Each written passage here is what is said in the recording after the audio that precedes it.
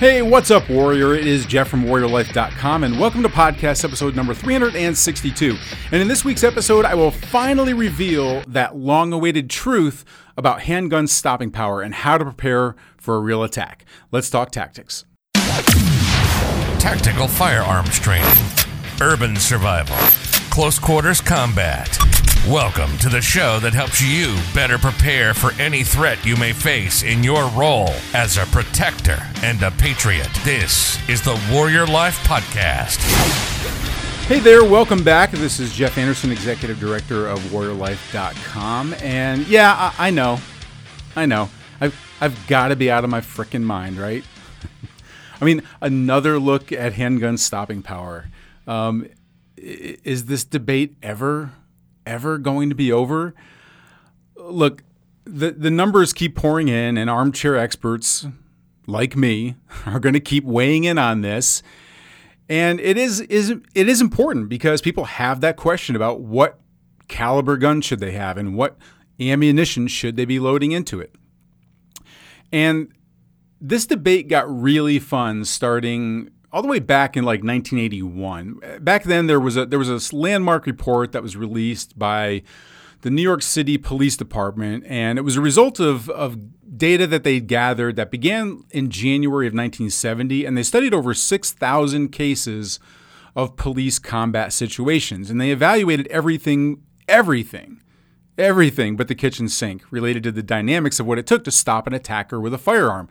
They looked at shooting distance statistics, lighting conditions, type of weapon used, whether sights were used when shooting, whether the firearm had to be drawn quickly to engage or if it was already drawn, two-hand grip, one-hand grip, strong or support hand grip, reloads, hit percentages, and of course, how many rounds and what type were used to stop an attacker.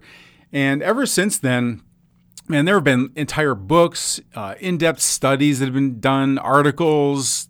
They either defend or they dispute the findings of that report. I mean, there's a lot of stuff to go over there.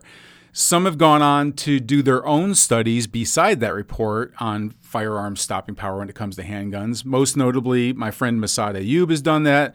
A very popular and debated article written by Greg Illifritz, who did his own 10-year study on firearm stopping power statistics. Patrick Sweeney of Gun Digest did one. There's been a host of other experts out there who have studied real shootings, both from law enforcement and civilian, ad nauseum, with the hopes of coming up with that ultimate answer of the best caliber and type of ammunition to load into your handgun. And ultimately, everyone just throws their hands up in the air and calls it a myth because statistically, there are just way too many factors that decide whether an attacker is going to stop their attack or whether they're going to continue it. And everybody out there has stories about that attacker who was shot in the head with a .44 Magnum and walked away from the scene of the crime. And there are also those stories out there about the little old lady who shot a home invader in the head with a .22 caliber pistol and he died instantly. So let's face it. I mean, this debate is never going to end because everyone is looking to load up with the most gaping, chest wound-inducing ammunition that you can get into your trusty Master Blaster. Everybody wants that one-shot man-stopper that's going to blow the attacker through the plate glass window or throw him halfway across the parking lot. The bottom line is that all we really want is for the threat to ourselves and our loved ones to stop their attack as quickly as possible and to have the best round that's going to be able to do that. And I can tell you that I have pored over all the data for literally months on end. I have struggled with this one I've looked at data from like several different experts in the field. I've compared all that data. Mostly what really has helped me the most is the data that's come from what I consider to be the real experts on the effectiveness of ammunition. And that's the ER doctors, the surgeons, and the coroners who see the real world effects of various rounds on the human body. So I'm going to do you a solid here. I am going to put an end once and for all to the stopping power debate. Yes, little old me is going to do what no other firearms expert in the entire grit-eaten world has ever been able to do, apparently. That's arguable. I know there's guys out there that are saying similar things to me, but I've got a little bit of a different take on, I think, a lot of this stuff. So even those of you that do have an opinion on stopping power and have done your own research, go ahead and give what I have to say a try here. Now, I'm going to start off by going against what the other experts out there are saying, that no, handgun stopping power is not a myth. There, I said it. Everybody else is saying it's a myth. I'm here to prove why it's not a myth. But first, we have to build a solid scientific foundation to the solution. Because all the studies and reports that I've seen, they all break down to a handful of 5 no BS realities when it comes to stopping an attacker with a handgun. And here they are. Number 1, first and foremost, the reason why most studies determine that handgun stopping power is a myth is because each person is different in how they'll respond to getting shot.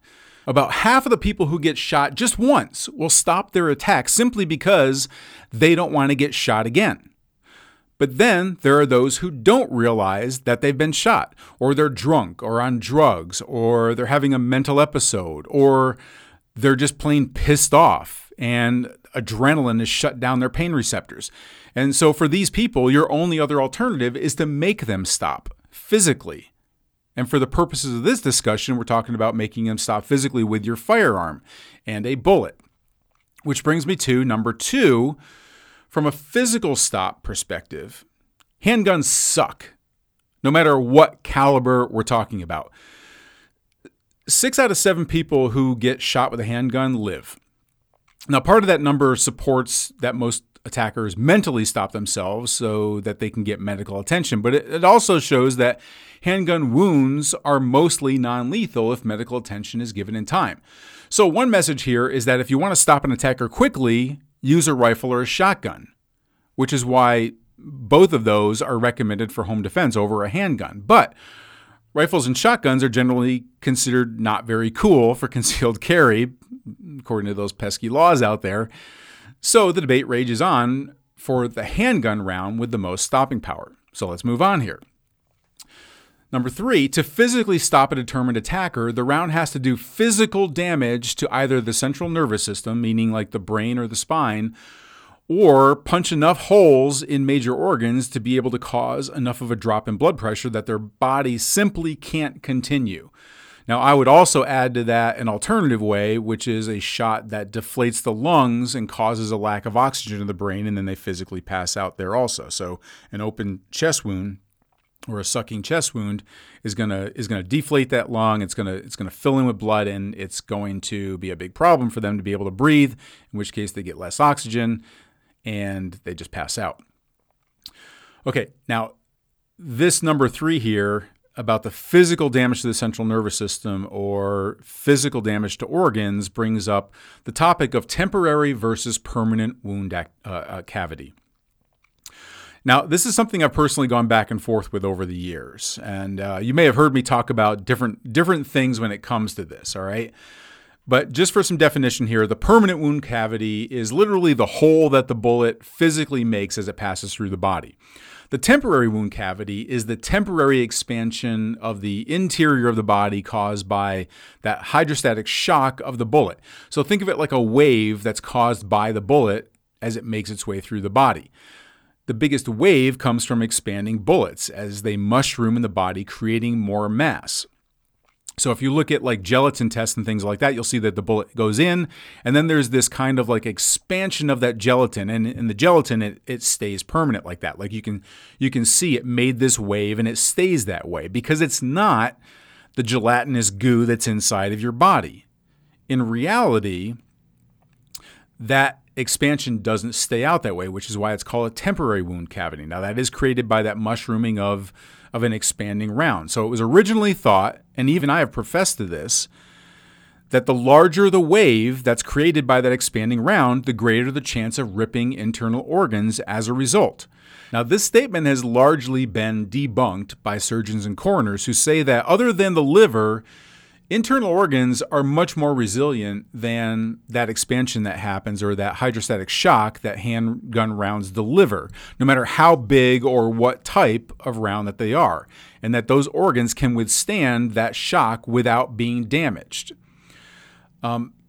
I actually have a slightly different viewpoint on this. I'm not judging the physical characteristics of what they're seeing inside of the body, but I'm going to save this debate for another time. For now, let's just go ahead with their evidence and say that the most important reality here is that the permanent wound channel is, at the very least, the most important role of that bullet. And therefore, the bigger the hole, the better the chance of hitting something vital. But only if number 4 here, only if shot placement of that round is in a spot that will shut down the body. So this is the number one most important factor in stopping an attacker, regardless of what caliber we're talking about, because unless you hit a vital organ or a structure of the body, it doesn't matter what you hit them with. You could hit them with a 9mm in the leg, they're going to survive. You hit them with a 45 in the shoulder, they're going to survive. You hit them with a 22 in the brain box, they could die. So yes, accuracy does count. But getting back to the actual bullet here brings us to number 5. The bullet needs to go deep enough to physically hit a vital organ. And the science on this is very clear. The deeper the penetration and the larger the hole, assuming a relatively well-placed shot, the better your chances are of hitting a vital organ that's going to stop your attacker. So the general consensus on this is that a round has to go 12 to 18 inches in the gelatin to be considered deep enough to strike organs in the human body. Now, that hole can be made deeper and or larger based upon which bullet you choose. So a round nose, non-expanding ball ammunition will penetrate deeper because their lack of expansion doesn't slow them down when they enter the body. They keep on going. Expanding bullets, on the other hand, create a larger permanent cavity because they can expand up to 10 times the diameter of their original size. But they don't penetrate as deep as ball ammunition because they're slowed down with that extra mass, and therefore they may not go deep enough to hit a vital organ. Stress the word may. So from this perspective, a lot of people talk about like the legendary Jeff Cooper, and this would support him because he said they all fall to ball. That was one of his claims to fame there, because those rounds, ball ammunition, do go deeper than hollow points, and therefore they have a greater chance of hitting those vital organs. So the stats kind of support that, right? Well, more on that in just a minute here, because I got a little bit of a different perspective, of course, right? Okay, now, all 5 of these are very good arguments for why handgun stopping power is a myth. And I will agree that statistically, caliber doesn't matter in physically or mentally stopping these individuals. You can't plan ahead for how you are going to be attacked and by whom.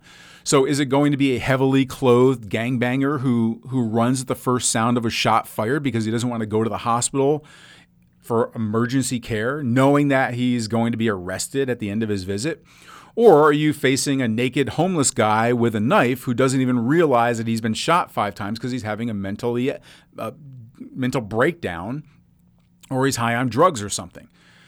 So God, in all of his or her infinite wisdom or evolution or whatever you believe in, I got to cover all the bases here, gives us all a pretty good chance at carrying on our family name. We have a somewhat armored body of skin, muscle, and bone.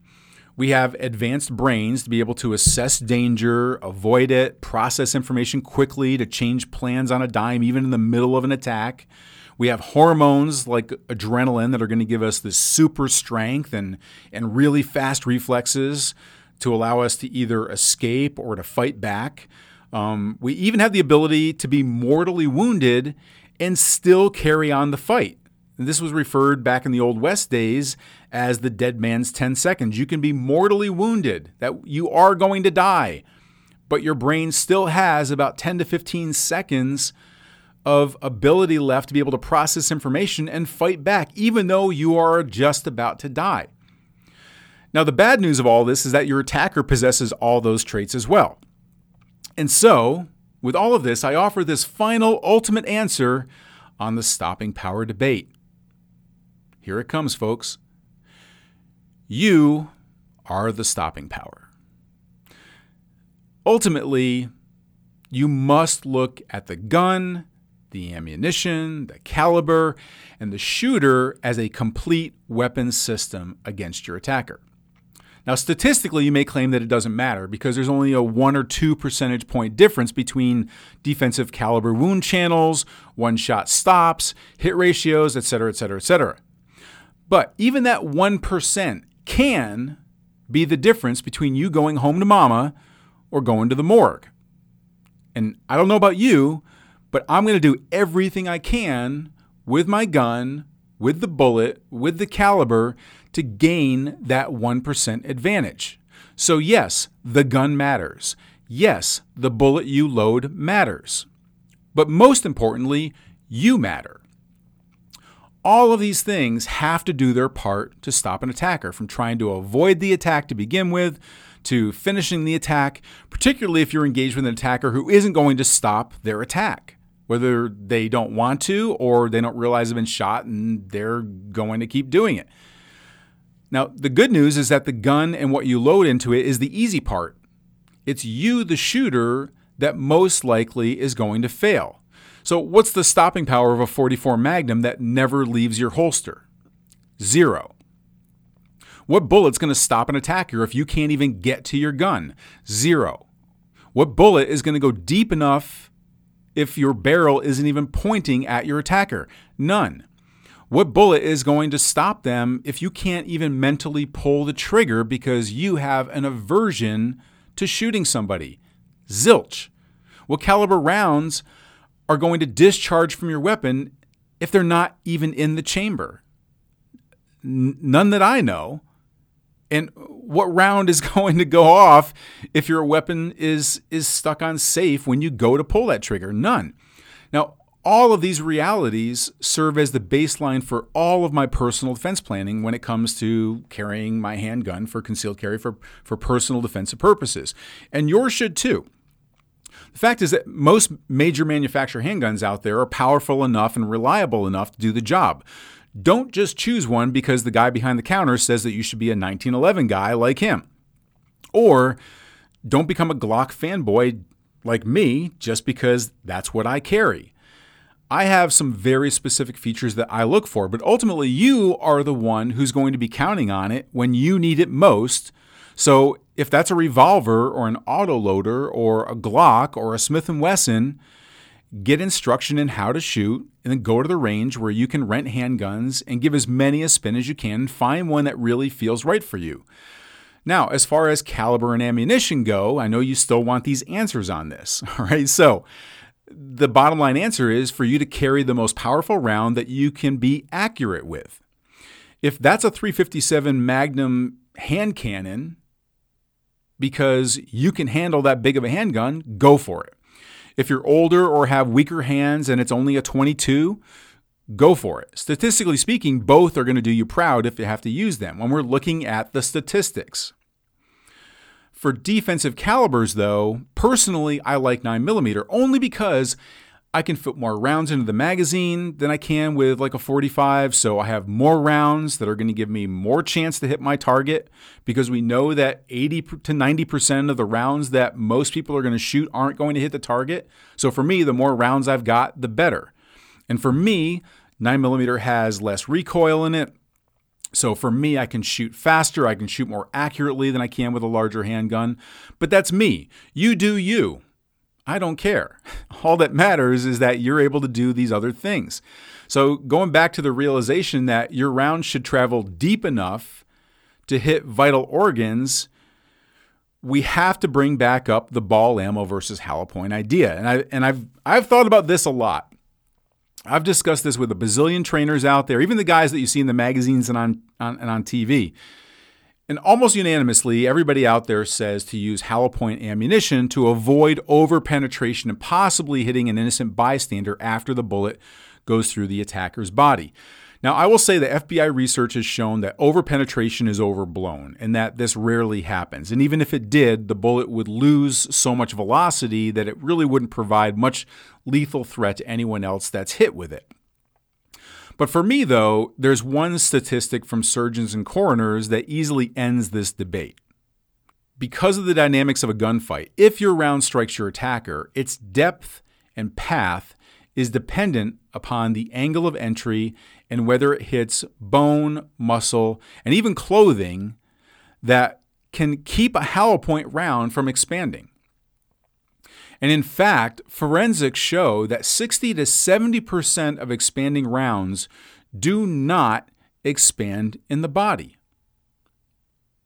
So, essentially, this makes most expanding rounds ball ammunition anyway.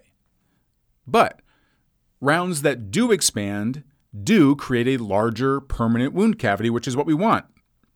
That's a good thing when it comes to physical stopping power. But we also want depth, and that's where ball ammo kind of beats expanding rounds. So the answer then is to choose an expanding round, and then you're covered at both ends. It makes sense, right? Most of those rounds are going to go deeper, and some of those rounds are going to create much bigger paths. So you don't know which one of those rounds is actually going to hit your attacker, or which angle it's going to go in, or whether it's going to be stopped from. You don't know any of those things. So load expanding ammunition because it's going to do all of those things.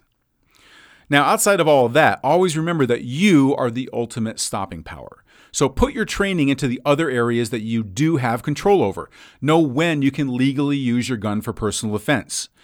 Increase your ability to get to your gun, even fight to your gun with that type of training. Get it pre-staged so that all you have to do is pull the trigger and it's going to go bang. And for God's sakes, become one with your weapon by actually training with it. You're going to rely on your instincts when it all comes down to it. Now, that training doesn't have to be at the live fire range. And in fact, you can get better training at home with safe, effective dry fire training in a more realistic environment. Now, for me, dry fire training is a lot more fun. And I have what I call a tactical fun house that I've created.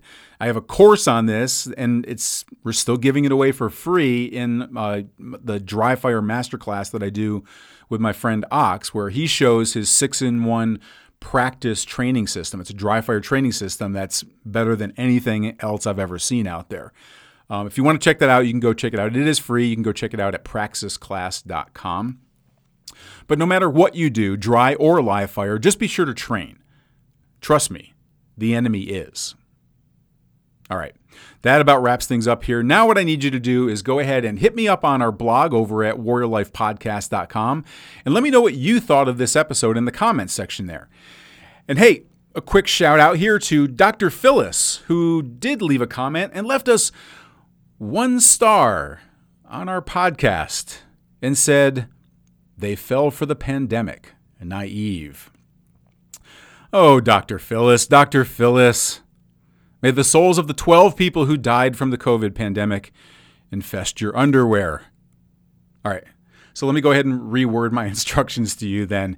If you're loving our podcast, please go on over and give us 5 shiny stars and help us get the word out there. 5 shiny stars. It's just 5 stars.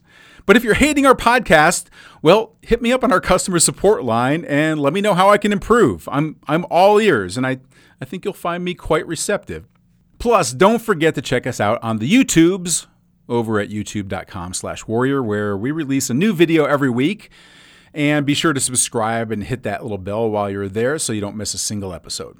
And until our next Warrior Life podcast, this is Jeff Anderson saying prepare, train, and survive. You've been listening to the Warrior Life Podcast. We hope you've enjoyed the show. You can help us spread the mission of self-reliance and self-protection when you rate us. And leave us a comment wherever you enjoy these podcasts. And don't forget to check out our posts and videos on our social media channels. You'll see a full directory when you visit our website at www.warriorlife.com. We'll see you next time. This has been the Warrior Life Podcast. Prepare, train, survive.